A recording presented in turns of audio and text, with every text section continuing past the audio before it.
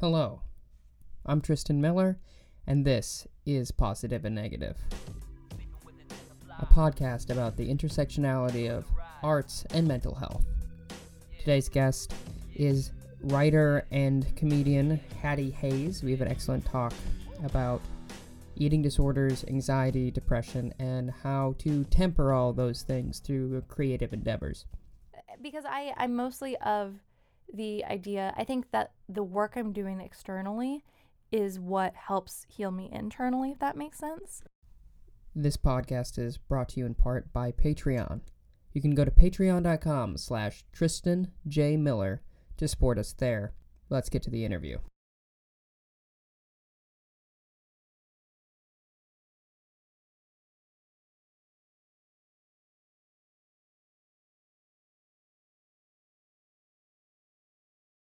Hi, Hattie. How are you? I'm good. How are you doing? I'm doing all right. You and I, we know each other, and Yes. the way we know each other is we did a show together because you do comedy. Mm-hmm. Yes, I do. I do that. We've also done karaoke together, but that is not. I feel like we met through shows, but we know each other through karaoke. Yes, that is. I That's would agree. accurate. I Yeah, think. absolutely. I think you absolutely get to know someone intimately, personally, and emotionally through karaoke. How did you start doing comedy? Or, more importantly, why did you start doing comedy? Because I don't shut up. Okay. And so I needed somewhere to put it. I started doing comedy. The long story, very short, is I wanted to be a doctor, and then I did sketch comedy in high school, and I was like, Mom, I don't think I want to be a doctor. Will you be upset if I want to be something else? And she's like, no, you could tap dance professionally, and I'd be proud of you. And I'm like, well, it's close. It is close to that. I want to do comedy. I want to do sketch comedy. I want to do musical comedy. And she said, well, there's really not a degree in that. So you're going to have to go to college for something. I'm like, okay, well, journalism it is. So that's what I went to school for. And then I started doing stand-up when I lived in Arizona just because it was a very easy entryway into comedy. I actually don't like stand-up. I actually don't want to do stand-up anymore. Really? Except for Lady Killers, which is the show that I run once a month. That's an all-women show. Yeah. And that's more out of a sense of obligation to my species. But Sure. yeah, I've been trying to do more sketch comedy and more musical comedy. I work with our friend Patrick Riley, who I think you know on musical comedy or musical theater Mayhem, and that's a musical show that he and I do. And I also do some shows that are a little bit out of the box, like Whip It Good, which is mostly just banter. Yes, it is mostly banter. I hardly know her. Yeah. Now, why the switch? It was never really a switch. It was mostly that stand-up was convenient when I lived in Phoenix. Okay. The landscape of comedy in Phoenix is such that if you're not doing stand-up, you are not. It's prohibitive. So I also I don't know if Matt talked about this or not, but he and I met when we were hosting a variety show together. Yeah. And that provided me a lot of connections outside of stand-up and into sketch, but. Really, the way to kind of network in Phoenix comedy is to be a multi-hyphenate, and that means that stand-up kind of has to be your first one. Yeah. And I've only been in New York a year and some change, a year and a couple of months. So being in stand-up was a really great way to network, especially because I had come out to New York for a festival before I moved here, the Cinder Block Festival, and then I also did it a month after I moved here. And so having that stand-up background, there's such a low barrier to entry. You don't have to write sketches with anyone. You don't have to rehearse. You don't have to try and get together 4 people who will do improv with you. You don't have to rely on anyone else. Stand-up just has a low barrier to entry. Yeah. Unfortunately or fortunately, exactly. It does. Yeah. Which means that it's also kind of hard to get out of because it's right there. It's right there. You know, you're not going to say no. You're not going to say no to exposure until you're like, I'm going to start saying no to this.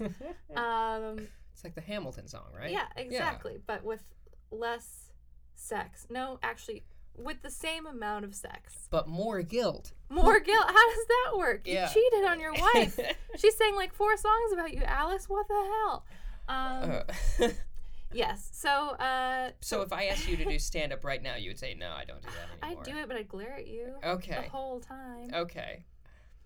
So I'm working on some other projects right now, some that are secret-ish and some that are not secret-ish. And I'm also writing some sketches. I am slowly writing a musical, comedic musical. Comedic. Which is all I was gonna say comedy musical. It's about Amy Adams. Oh, okay. Yeah. Okay, that's fun. So there's that. I'm hoping to get that mounted in the spring, but and I've not sued shortly after. We'll see. We'll see. If she sues me, I can take it. You can take it? You do know a very good lawyer. Yes. So, okay. So, why comedy specifically, though? Like, why didn't you turn to, like, dramatic acting if you just wanted to talk? What is it about comedy? I am funny. Yes, I know that. That's mostly it. I think it's, that's mostly it. I am funny. Hear me roar. I didn't have an outlet growing up for, like, dramatic acting. Sure. Rural Missouri, not really a strong drama program at my high really? school. Where in Missouri? Grain Valley, Grain which is Valley? About 45 minutes outside of Kansas City. I got a question for you. Do you think when the town was founded, they were getting grain from the valley? It's actually a misnomer, and I think it was originally named. I'm fairly certain it was originally supposed to be Green Valley, and then there was something similarly named nearby. I might be wrong. I read or the person had a very thick accent. Yes, they could have. This is the Grain Valley. This is the Grain Dinka Dinka Durgan. Yep. But okay, not a lot of dramatic outlets. Yeah, not a lot of dramatic outlets. It just didn't feel like. It's again the barrier to entry thing is a lot easier to be funny. I think for me maybe than to be dramatic. Okay. And I think it's a lot easier to tap into the emotions that you have when you're doing comedic acting and then leave them for the rest of your, to go do your other life stuff than it is to be really heavily invested in a dramatic character or a serious storyline. Yeah. And, that's something in writing too that I think is tough because I think it's hard to do really serious dramatic writing and still feel like you can function. At least that's been my experience with short stories and things that I've written of that nature. Yeah. It's just kind of all-consuming. And not to say that comedy writing is easy, but it's definitely not as emotionally restrictive. Yeah, because the goal is to get the laugh, and then if it gets the laugh, then it works, and it doesn't. As opposed to as for dramatic writing, you want some sort of like evocative emotion sense of things. Like that goal is like ugh. Yeah. And then you came out here. Yeah. Yes, and now you're back in journalism.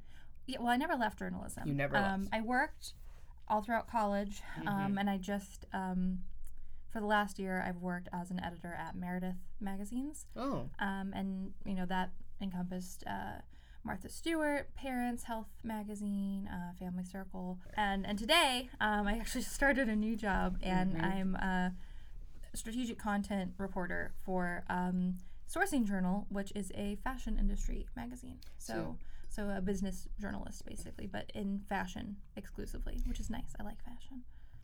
Clearly. Yes. Very well. She's very well dressed. I'm in like a kind of slutty. It's really too slutty for my first day of work, and I don't care because I need them to know what to expect. It's the bar barrier here. Yeah. The bar here. Yeah. Rather. And then like when I show up in a sweater dress that's too short, they'll be like, "This is very tame." It's a blazer dress. I kind of look like a flight attendant in a Britney Spears music video. Which is the ideal look, truly. Yeah. But you're now you're writing. So here's something that a lot of people don't tell you. Editors also write. Editors write very heavily. Okay. So in terms of responsibility, it is not a change at all. Well, it's not a huge change. It's I'll do a lot more, I think, assigning and like curatorial work, and have more responsibility, and be invested in like deep feature pieces, which is great. But yeah, it's the concept of there really being that huge of a distinction between editor and writer is not. It's a fake line, really. Okay. So what does an editor do then? So, at least in today's publishing world, editors a lot of the time are writing their own stories, several a day if they're in a digital platform, or several a month if they're in print. I was in both at Meredith, so that varied. I was also there responsible for like syndicating pieces from our sister brands. So like, if there's something really good on Hello Giggles and we want it on the Martha Stewart website, we have tools to make that happen. Also, maintaining and building stories on a website, doing lots and lots of research for potential stories, pitching stories, occasionally taking a story that's old and updating it, or going through archives to find older stories that we've had in print issues and then updating those. A lot of times taking stories that I've written or other people have written and then developing them as social assets, so like recipes, taking and figuring out which recipes from the last 5 years of issues would work for the next month of content on our Instagram. Sure. So it's a lot of different things. And so this role will be more focused specifically on the one I'm in now. Will be focused more specifically on like working with brands, so working within like the parameters of what we want our ad sales to be. Sure. Which is cool, because it gives you a lot more of agenda than just kind of wildly pitching, which is sometimes how it feels when you're working in like a space that's targeted at consumers. But also doing like looking really deeply at like industry reports and trend reports and things like that, and kind of seeing where the next, what things will look like 1 or 2 or even 3 years down the line in the fashion industry, and making those predictions now, and then following up and seeing how they shake out. So you're doing all that, and then you're like, I'm going to stay up late and do comedy also. Yes. Okay. How did you do that? That's a great question. And I want you to remember that this is like I feel lazy right now because in college I worked full time, I went to school full time, and I did comedy full time. And, I also still, flew home frequently to visit my family, which is, something I do now, but definitely not as frequently as when I was in college. And also, like, had a social life. And I take the things that are important and I make room. I don't want to say I'm a boundless ball of energy, but, if it puts my own safety at risk to get everything done, okay, I'll do it. Yeah. That's fine. Yeah, I can relate to that. Yeah. Like, what else am I supposed to do? Not anything? No. That doesn't work. I can't just not do the things. Yeah, I can't do nothing. It's impossible to do nothing. I'm breathing, therefore I'm doing something, so I might as well also write. I can't do less, because less is so close to nothing. So, and that's worthless. Then I'll be dead eventually. And then what will happen? I won't be able to do anything, which it'll suck. Or it won't. I think it'll suck. Okay. So that was all very interesting. Am I allowed to just be like, look, all you need to know is have a fear of death. Yeah. And that's it. That's what keeps me going. Where's that coming from? You know how we all die? Yeah, but was there like an early exposure to death? No, you're just like aware of it? It's just a compulsive thought. Yeah, just always there. Always thinking about it this whole time. Yeah. All day long at my new job that I like a lot. Just, it's always there. It's not going away. I don't know if this helps you. I don't know if this makes you feel better, but the way I also have that, and the way I've come to deal with it is by time is a construct. Therefore, I'm already dead. Therefore, I don't need to worry about it. And therefore, you're also not ever dead. Yeah. It's like nothing's ever not happening besides this moment. Yeah. So, what does it matter? Yeah. Which is, oh boy, took me years to get that one. That's good. So like growing up, there's no weirdness or anything like that? No, well, I mean, not in that respect. I've definitely always been prone to compulsive thoughts of some sort. Yeah. Are you ready for the big eating disorder reveal? Sure. Here it is. You got Anorexia. There it is. No, I think it's definitely escalated since I've like sought treatment for my eating disorder. So it's like, hey girl, you got to think about something, and you're training your brain to not always think about not eating. So what if instead you thought about death? It's almost as present in our lives as food is. It's almost as ubiquitous. You know your corporeal form? You know how you hate it? Well, why don't you think about it rotting? It's like, okay, cool, Rain. That's real nice of you. I appreciate that. So when did the eating disorder present itself? I think it was like 14 or 15, and then it was just, like, hey, you're gonna do. Here's the funny thing about eating disorders in like 2018, and at the time, like 2010. Yeah. It's that the way that the internet works is that you go online and you look for like diet tips, and then you're looking for more diet tips, and the thing is, if you dig deep enough into Google when you're a little girl and you're looking on the internet about how to lose weight, what you find are pro eating disorder discussion forums, which are a horrifying thing that are extremely popular to this very day. So it's like, and it's. So people are just like, I love throwing up my food. Yeah, and people do challenges in forums and message boards to see who can go the longest on a certain diet or without eating at all. And people do like, I downloaded like whatever the like 2011 or 2012 equivalent of WhatsApp is, and we had like a group chat where it was we were all talking about like our calorie counts and like we would do accountability stuff and that's the kind of thing where you don't really realize that it's happening until like you realize that it's gotten really bad. And like you don't realize like, oh, I have a problem, I have like a mental disorder. It's like, no, like this is a diet forum. This is a true, like there are like very serious forum topic threads that are about eating paper instead of food, but it's normal. And it's just like such a slow, you ease your way. It's the way that any like radical community on the internet works, right? Because like it's very much like the red cell or red pill like incel community happens. You don't realize you're being radicalized, and that's very much what it is. Is that it's a radical behavior that stems from existing mental illness, which for me was undiagnosed depression. I wanted to say that like a sexy hotel commercial. Yeah, sure. But so that it was just like when you have that tendency towards compulsive thought, and then one makes itself readily available and then shows up in your Google ads. What you gonna do? Yeah. What did you do? How did you work through that? Well, I got to college. And at that point, I was... So from age 14 to 18, when you go to college, you're just doing this actively? Yeah. Okay. And I mean, on and off, there are times when you kind of lapse. People... It's weird because a lot of the things that you are talking about do sound like sobriety techniques, which is interesting. Yeah. And there's a whole lot of, like, alcohol stuff tied into eating disorders, too, because, you don't eat, so you can... spend less money on alcohol and get drunker, but then also you binge drink so you can throw up, and so I mean those things are very tied together. But when I was in college, I got to the point where it was like I was fainting multiple times a day. I was at my lowest weight, and it was like you can either stay in school and eat, or you can continue to not eat and fail. And I mean at this point, like I've already gotten a job in school, in the honors college, and I'm doing the max number of credits a week, and like it's you gotta I'm in student government. I'm doing at that point I was hosting the local poetry slam.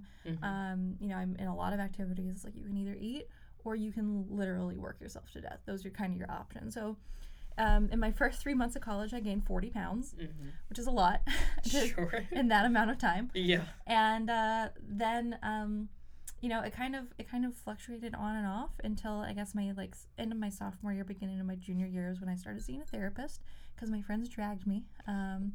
Hey girls, you know who you are. What up? And I had to, because it was like, you have to tackle it. If it was like if I wanted to move forward, if I wanted to have, I was doing all these things and they weren't bringing me any joy, and it's because they didn't mean anything because I wasn't skinny enough, and that was. Just my mindset is like, it doesn't matter. Like all these things that I've accomplished, it doesn't matter. Like, because I'm still fat. And that was very much my mindset. And it wasn't a thing that was like self-pitying or wrapped in like fishing for compliments. It was like I genuinely believed that me at 142 pounds, 5'7", was like fat enough that I thought I deserved to die. And when that suicidal ideation came in, that's when it really started to become disruptive to my life. Which is when my friends intervened and were like, you should see someone. And then I got on antidepressants. I was on antidepressants for like 8 months. It helped because I think that my like compulsive thoughts of death that I have now and have always had just like escalated into being self-harm thoughts. Sure. Because I never like self-harmed in like the traditional like physical injury way. I self-harmed through starving myself. Yeah. And then when I wasn't doing that at all, I had the very strong pendulum swing to, well, if you're not going to hurt yourself a little bit, why don't you just kill yourself? And that was constant. And that was, that was like my first 8 months out of like my junior year, I guess, and like into my senior year of college, which at that point I was also traveling a lot for comedy festivals. At that point I was with Matt, and he and I were traveling together. I was taking 2 law classes. I was working on my senior thesis. I was still working full time. I also had very severe pneumonia at one point, and like all of that just made me be like, you know what, death sounds real nice. And actually it's interesting because I really have not been, I think I'm probably the only person who's ever moved to New York and like not had a suicidal thought since. Right? Because like I feel like I'm the only person I know who moved to New York and got off their antidepressants, which I think is kind of funny. But because I don't think that's how it's supposed to work, right? Aren't I supposed to be desperately sad? Well, yeah, I guess. Who's to say? Okay. So now that you're not on antidepressants now, right. Are you seeing a therapist? How do you work through it? I need to see a therapist. I haven't in a while. And that's partially just laziness. Sure. Which is a symptom of my depression, but we're not going to get into it. No, I have a very, very strong network of friends. My friends in Phoenix and I we have like an online support group that we started that morphed also into a zine that we published called, the zine is called Pity Party. And the group has like 300 members now. And, there's the 5 of us who are like the original members and we're the admins. But that, like, cultivating that support network and then expanding it and making it something that I contributed to for other people was a really big factor in me feeling like I was able to heal myself. Because I know, I have like a loving family, a loving partner. I have like, 4 or 5 very close friends who I can turn to. But in the case that all of those people fail, not that they fail, but if in some, I can't access their help for whatever reason. I have this network of people who have shown time and time again that they're good at providing support. And also that, they value me as their support. And so like that symbiotic relationship, much like the movie Venom, the blockbuster hit of 2018. That sounds like it's sarcastic, but it's not. It's not. Also, I think Venom is canonically gay in that movie, but it's not important. And my mom says he's not. It's definitely like that back and forth gave me, I don't want to say it gave me a sense of purpose, because it didn't. I had a sense of purpose. It gave me reassurance that I always had like a plan Z, if that makes sense. And that my plan Z was a very strong plan Z. Yeah. So that felt good. Like cultivating that network for myself, I think, is a unique thing. It's definitely not how I think most people deal with their depression, but it's how mine shook out, and it worked well. And I don't mean this as like a slight or a dunk in any way, but have you considered all this work that you're doing and just turning it inward and working on yourself as hard as you work on everything else you seem to? I have, and I probably won't. Because I'm mostly of the idea, I think that the work I'm doing externally is what helps heal me internally, if that makes sense. Okay. So a good example of that is my thesis project in college, which I started at really, like, I think one of the lowest points of my depression, when I was not only mentally very, very severely ill, but also very physically ill. I had pneumonia for several months, and it was really, debilitating in a very physical way. And that's when I started my thesis project, which is a series of memoirs about the women in my family. And that was like a very deep and deeply painful at times series of things to write, because it's 5 stories essentially, and I kind of parsed through some other ones that I had thought about, and it talks about my family's history of eating disorders and really, really traumatic things that have happened to the other women in my family and the ways that those have impacted me, and also moments of great joy with family members that I've lost. And it was definitely, it was for my senior thesis, and I was working with the committee, and it was something that I did lots of writing and revisions on, but it was an outward look at my family, but really what it did was it helped me better understand my connections to my family. And it definitely acted as a salve, I think, for a lot of the blame and the resentment that I felt towards some of the people in my family. And that was like a resentment that I didn't realize had been building for several years at that point. And it was only through doing like that very difficult work that I was able to like get that for myself. And like an example of something similar that I'm doing now is I'm working on a writing project that's focusing on it's a fictional narrative about female friendships and about specifically like queer coded female friendships and the way that line between platonic and romantic love in women's friendships is so often blurred.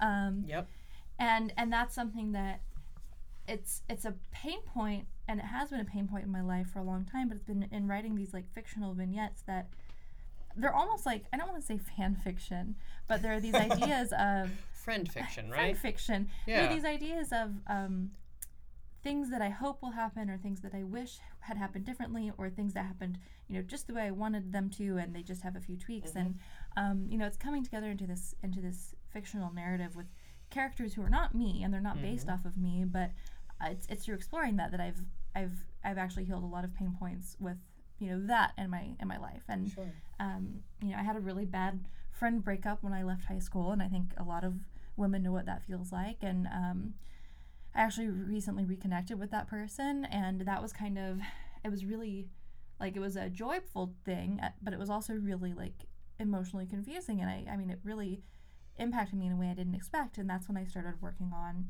this piece of writing, and I've been working on it kind of in fits and bursts since then. But it's definitely, it's very definitely like fiction. It's not like a writing project for me. It's not like a journal or a diary, which I do journal and diary, but it's not that. It's through getting it out and changing it into something for consumption. It's what makes me feel it's what helps me process that in myself. So okay, so I got a couple of questions for you. I'm gonna drink some water. Okay. Number one is a rhetorical one, but a necessary one to continue. You identify as queer? Okay. You're from Missouri. What was that like for you growing up? Well, nobody knows in my hometown. Okay. Mom and Dad, if you listen to this, nobody knows the pussies I've seen. There it is. So sorry. No, yeah, it was definitely like something I denied for a long time, because I was like, no, I'm just jealous because other girls are so pretty. I don't want to kiss them even a little bit. I did. Do you think that has to do with the eating disorder? Oh yeah. Well, it was actually through it was realizing I was bisexual helped me get over my eating disorder. Not get over, but it helped me go through. Move through it. Because I was like, okay, I realized sometimes I'm gonna have to just take these feelings and separate them out from each other, because they're rooted in the same place, and I need to figure them out. But a lot of, I think it's where a lot of my distrust of other women came from was because I was attracted to them. I was unwilling to admit that to myself, and I was also jealous of them from a place that was rooted in a legitimate mental illness, and it was hard to get all of that figured out until I was like, hey girl, maybe you should just go kiss a couple girls and see how you feel. So there was that, and that's something that it was definitely, it was never oh, I had a great revelation, I'm queer. It was just oh yeah, that makes sense. Those patterns of behavior it was not a big surprise to me. I think more and more, I think there's, speaking for straight people here, I think there's absolutely a narrative that is, okay, you think you're straight and then you realize you're gay. Yeah. And the more people who are queer that I talk to, the more it just seems like it works the exact same way as any other puberty. Yeah. You're just this sucks and it's horrible, but whatever, at least I like more porn now. Yeah. There seem to be more options for me it's now. Okay, cool. Yeah. From my understanding, there's a lot of negative aspects to dating when you're queer, from social pressures and the way some people handle dating in general. Specifically, I guess in New York, but since you've moved to New York, you've been with Matt, so that kind of cancels that out, I assume, to a certain extent. But did dating at any point exacerbate any of your symptoms? So, you might have noticed that I present in a very feminine way. Sure. You remember when I talked earlier, my dear readers, about the sexy airplane flight attendant? Yeah, sexy airplane. That's better, actually. Yeah, but I meant to say airplane. flight attendant, but sexy airplane sounds great. Sexy airplane, it is just the same, except for Leslie Nielsen is completely naked the whole time. I'm fine with this. Yes. Yeah. We're all counting. Surely we can't be serious. Mm-hmm. So I dress in a very feminine way. Yes. I wear my hair and my makeup pretty much every day in a very floofy, girly way. And I don't want to say that that's like a suit of armor or anything. I don't want to say, but it's genuinely that a lot of my eating disorder symptoms feel from the concept that I feel as though my body is unfeminine, which is interesting, just based on like my measurements. Yeah. That's like an interesting concept. And like looking at your face. my face, I hate having my photo taken. Really? I hate ever like I have most of my like really bad anxiety attacks come from me thinking that I look too manly. And I've had anxiety attacks like that at work and other places. And as a queer woman, that's tough because it makes me feel like it makes me feel, I don't want to say ashamed, but it makes me feel as though by dating other women, I'm emphasizing how masculine I am. Okay. When I don't feel like I'm masculine, but I feel like I look masculine, and I feel like other people perceive me as masculine, and I don't like that because not that there's anything wrong with you guys, but I'm very strongly not a boy. I am a lady, and I want to feel like I look like a lady, and I don't feel I do so much of the time. It's very rare that I actually feel pretty, and that's something that I haven't gotten over. Maybe 15 days a year do I feel pretty. Like if I had to like guess, do I like look at myself and think, yeah, I like that. Like most of the time I'm like, I look like a man, I need plastic surgery, I need to do something about this, and it's torturous, but it's not as torturous as it was when I was acting on it.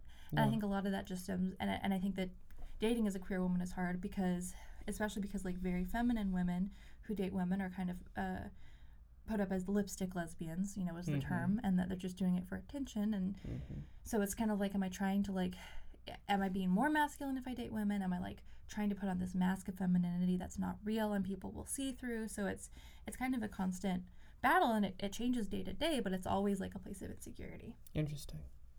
That actually leads into my next question very well and this is kind of a hacky question at this point, but you not only are doing or have done stand-up as a woman, but you also present very feminine, and you also talk about very feminine, traditionally feminine things, I should say.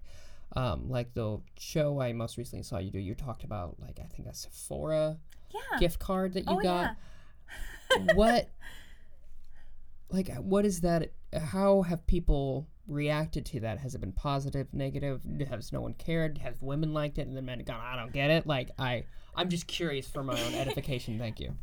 Definitely a lot of men dismiss me, and definitely some women dismiss me, and I think I don't think I'm an airhead. I think that I'm an intelligent woman who is educated and fairly, like, I'm really fairly serious, and I think people don't realize that. But I also I take a lot of pleasure in like aesthetic frilly things and frivolous things and kind of light and fluffy things, and I don't think there's anything wrong with that. I think that you can be a serious person and have a lot of a really deep well of emotion to draw from, and a lot of very serious deep thoughts about the state of your life and the state of the world, and be introspective while also having your entire kitchen be Hello Kitty themed, which mine is. Yeah, I think so also. And I think that the response that gets from people, a lot of people think that I do it to be cute. They think a lot of people think it's a lot more performative than it is. Yeah. But the thing is, it's not like like, as much as I feel like I definitely dress in a way that I think is feminine because I feel like I look masculine. I think that stems from, like, I feel like my body and my face are masculine and that they aren't feminine enough for my personality. Because I do, like, the joy that I take in those things, the joy that I take in, beauty and hair and in glitter and having a huge My Little Pony collection, all of that joy is legitimate. Like, it stems from a really true place of love, and, like, it's just what brings me joy, and I think it's great. I think that's nice that things can just be innocent and nice and pretty for the sake of being pretty. And I think that, I think that people react to that a lot of the time. They're confused because it's like talking in a baby voice to some extent, Sure. Or when women have really high voices or really strong vocal fry, and a lot of the time that's not, it's not her fault. She's not trying to do that. That's just how she is. But people treat her as though her voice is delegitimized by the way it sounds. Just in the way that I think people treat me as not a real comedian, or, maybe not a real performer, or not as valid because I like to make jokes about Sephora gift cards and being cool at horseback camp. Two very feminine things. Yeah. A certain level of income is well involved with that. No. I'll say, yeah, and that must be very frustrating for you. And I'm sorry that you have to put up with that, because every experience I've had with you, you've been very funny. Thank you. And I want you to, like, I know there's only a certain level of, like, self, like, most of your validation should come from yourself, but also externally. You are very funny, and fuck those other people. Like, because that's dumb. Another thing is, like, all that sounds very, like, anxiety-inducing. Yes. And I know you've talked a lot about your depression, and you seem to have all this energy. Have you ever tackled any sort of diagnosis of either hyperactivity or anxiety in general? I don't think I have anxiety, just because symptomatically it doesn't present like that. Okay. I do think I might have an attention deficit of some sort. I have never been diagnosed for that. And I think that that's very much a woman's thing. Like I did not ever think, like, until my friends, like, in my, like, who are in their later 20s, who are female, started being like, oh, I have ADD or I have ADHD. Like, it never occurred to me that maybe that's something that I also have struggled with. And I think that's fairly normal for women. Yeah. Why is that? I think that, and a lot of women aren't diagnosed with ADD or ADHD until they're older, and I think that's just because in school, I think it's used to make women and girls perform at a different level, or at not necessarily a higher level, but at a different level than boys. Sure. I think that boys are more likely to be medicated, and I think that girls are more likely to be encouraged to kick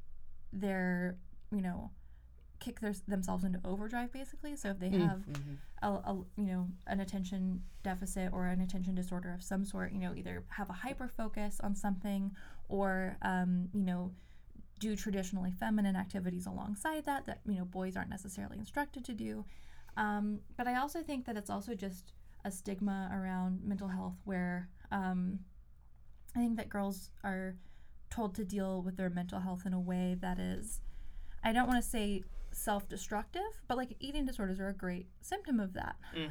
Because I think a lot of women who struggle with depression and struggle with compulsive thoughts or anxiety cultivate physical reactions to that that are, self-harming, either in a traditional way like cutting or burning themselves, or in a way that's insular, like an eating disorder, or alcoholism is something that is extremely dangerous for girls in high school and early college, that they're never told to deal with, because they're never told, like, oh, you can be an alcoholic, you're a freshman in college, but you're an alcoholic. It's the alcoholics are the drunk frat boys who are throwing things out the windows. It's never you're drinking to excess every single weekend and you're passed out all morning Monday.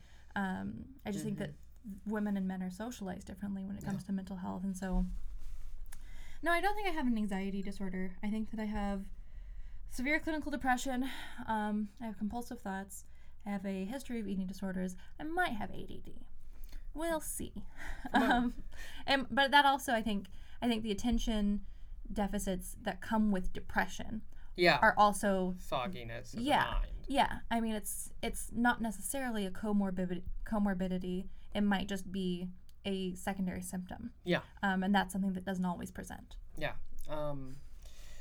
Yeah, and I think you touched on something that's very, very interesting, that like illnesses are coded gender-wise. Like men have alcoholism and women have eating disorders. If Right. you're a man who has an eating disorder, you're like a pansy or whatever word you want to use, which is weird to think about. And it's weird that, like, when people think ADHD, they do think, oh, a boy in middle school. Yeah. That's the first thought. And I understand why that happened, because all the articles came out about boys in middle school. Yeah. And what's been really interesting is in the last few years we've started to look at like how ADHD presents just differently in women because they're socialized, like you were saying. I think that's very astute. Pardon me. And I'll say this, and I don't mean to bust your balls, metaphorically speaking, but aren't compulsive thoughts part of anxiety disorder, or is that just part of the depression? And that's also like on me. Please explain that to me. Based on what my therapist and I have talked about, is that it's a part of the depression because I use, it's kind of like compartmentalizing in a way. Okay. So like the sense of dread that comes with depression, like that sense of dread that you feel, for me, like I basically, when I really first started experiencing depression, I turned it into something compulsive with, eating disorder behaviors. An important thing to keep in mind about eating disorders is how ritualistic they are, because it's very much a pattern of restricting and purging. If you're me, sometimes there's binging. For me, there wasn't. It was just restricting and purging, which is horrible. And just like the very ritualistic things around food, you throw away a certain amount of your food, or you have to drink a certain amount of water before you're allowed to have food. And like, it's very ritualistic. And, bulimia is something where a lot of my friends who have bulimia, there's like a whole ritual around getting ready to purge and like choosing your safe foods that you're going to purge and things like that. And I think that ritualistic aspect is what created like compulsive thoughts. It kind of coded them into my brain, Okay. And especially in adolescence when you're developing and those behaviors that you have in adolescence really set up a framework for the rest of your life. For me, I still crave like that ritualistic experience. I still crave like, those reoccurring thoughts about something like food, where you have biological indicators that force you to think about it, every certain number of hours or whatever. Yeah. So when it comes to compulsive thoughts, it's a sense of dread that manifests as, compulsive thoughts about death. And to some degree, those compulsive thoughts act as something trying to make me take action. And, the worst parts of my depression, that action that it wanted me to take was to kill myself. Yeah. And I think that that's different from anxiety because it's not, I'm not saying that all anxiety is debilitating, but for the most part, the way that my depression manifests is that it underlies everything else and just saps my enjoyment of it. Sure. But it doesn't prevent me from doing it, if that makes sense. Sure. Yeah. And I'm not saying that, those things are necessarily exclusive of each other. Yeah. But, a good example, like public speaking is not something I've ever in my life been nervous about whatsoever. Like that sense of nervousness that people have around public speaking, I've never felt that. There's not a lot that makes me feel nervous, really. I don't really get nervousness the way that I've heard it described, by my friends with anxiety disorders. What I get is this like overwhelming sense that lies beneath everything, that tells me something is wrong, that tells me I'm wrong, that tells me like, in good times, that none of this matters because of how ugly I am. And like that's, I think, something that rather than preventing me from like going out and doing things, like it doesn't stop me from going out and doing things, but it saps my enjoyment of them. Sure. And I think that's something that's characteristically different between depression and anxiety. And it changes the way that you have executive function. And I think that with depression, that leads to isolation in a way that, isolation and just like a not, like you're always looking for something to fill the hole. And I think that that's kind of unique to depression. And, your mileage may vary. Yes. Depending on your specific blend of brain chemicals. Yeah. But So it's a maladaptive coping mechanism. Yeah. Yeah. That's not just inbred in your mind, and you can't get rid of it. Right. And do you think you're replacing it with work? No. Okay. I'm not a workaholic. I'm just very good at my job. Good. I'm glad. And that's something that, it's funny because, I mean, when I was in college, I never like thought I would be like a real journalist. I was always like, I'll probably like freelance and do PR or something and like, you know, fuck around. And then I ended up getting a very, very, very good job right out of college. And then I ended up just now getting a better job. Yeah. Which is kind of a surprise. And I just, you know, I don't want to say it's like imposter syndrome because I don't think it is. I never like doubted my abilities, but I just thought statistically like it didn't make sense. And that's fine. I'm happy with it. I definitely like not being in poverty. That's kind of new for me, and I like it. That's like only the last like year and a half thing. Man, I love not poverty. That's cool. I could get used to it. That was that. I would say you should definitely be proud of yourself. You're right. Statistically, it wasn't likely, and it's because your exemplary work that I would assume you were hired. So you should feel good about it. Thank you. I do work hard, but never more. Not enough that it ceases my enjoyment of the things I do. Okay. Now, you're a writer. Is that what you would primarily call yourself? I would probably call myself a writer. Mm-hmm. Yeah. Okay. When your depression gets in the way of writing, how do you cope? A lot of times it is taking a very sharp left turn and still writing, having to write. Actually something that really helps me. So to write, you go left. Yeah, exactly. At 3 lefts, make a right. Sometimes it's just doing something very jarring. Yeah. So one thing that I write a lot of is parody songs. And you might have, I don't know if I'll sing some for you later. Mm-hmm. That's something that is, when you're in the depth of a very serious piece of writing, that's something that wrenches you way the hell out of it. Yeah, I'd imagine so. And then on the other hand, I also write a lot of very, very gory, very dark, and very, very involved, like short, scary stories. Mm-hmm. Just like things that are very wrought and torturous. Sure. And that's something that kind of pulls me the other direction. When I'm having trouble with focus, I found that horror is a really good way to get down to a very singular focal point by taking a break. And sometimes it's reading horror stories really helps actually, but a lot of times it's writing them. But I've been known like in the middle of a big project to be like, cool, my break from this for tonight is I'm going to read some scary stories because it's having that singular focus of trying to find, that sense of terror, that very, very specific emotion that someone else has to try and evoke in you when you're reading scary stories.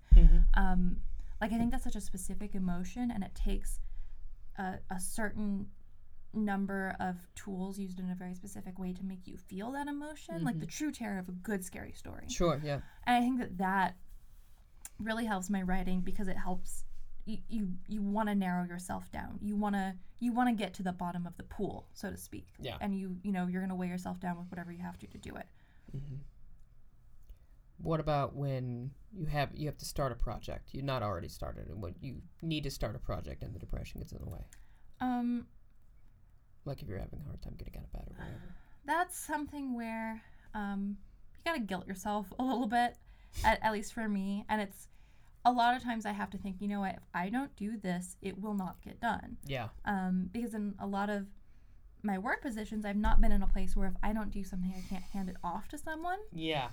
I have definitely been in a position to delegate, but traditionally, and this might just be the way that my career has shook out, I am the person who is responsible for the tasks that I have, and if I don't do them, they won't get done. Mm-hmm. So there's that sense of I have to do this. Let's see, I'm trying to think of a good example of that. There was a story that I worked on a little bit ago at my previous job, and it was definitely one that it wasn't interesting to me, and I didn't want to do it. Uh-huh. But the thing that kind of wrenched me out of that was the woman I was working with actually was like a very good mentor to me, and she didn't have to be. Like, she was just like my managing editor, but outside of this project, she did a couple favors for me that like went above and beyond, and things that she didn't have to do, and she did them just to be kind, and that kind of made me think, you know what, she didn't have to do that, but I do have to do this, and I want to do a good job, because that's how I thank her. Like, she only did that because she trusts me to do a good job on this, and because she believes in me, and it turned out very well. And I definitely have a couple copies of that from the magazine they were in, and it was not fun. It was not a fun project. It was a huge pain in the ass. I fucking hated it, and I did it, and I did a phenomenal job, and she was very pleased, and that's where like it came to like a sense of duty to the other people in my life. And that's another thing. It's like, I'm just very, very blessed to be surrounded by people who I'm very grateful for. Yeah. And who, you know, are generally just really salt of the earth people. So there are very few things that are so satisfying, I've found in my life, than not wanting to do a thing, hating to doing, and then accomplishing it perfectly. Oh, yeah. I'm like, I didn't even want to do this, and I did it. And I did great. And I did wonderfully. That all makes sense. Well, thank you very much for being on and doing this. Thank you. It's been a treat, and especially after seeing your one-man show. Oh. And like crawling around inside your brain for a little while. Yeah. It's nice to open up the door to mine. Yeah. Thank you. Thank you. Yeah. You can try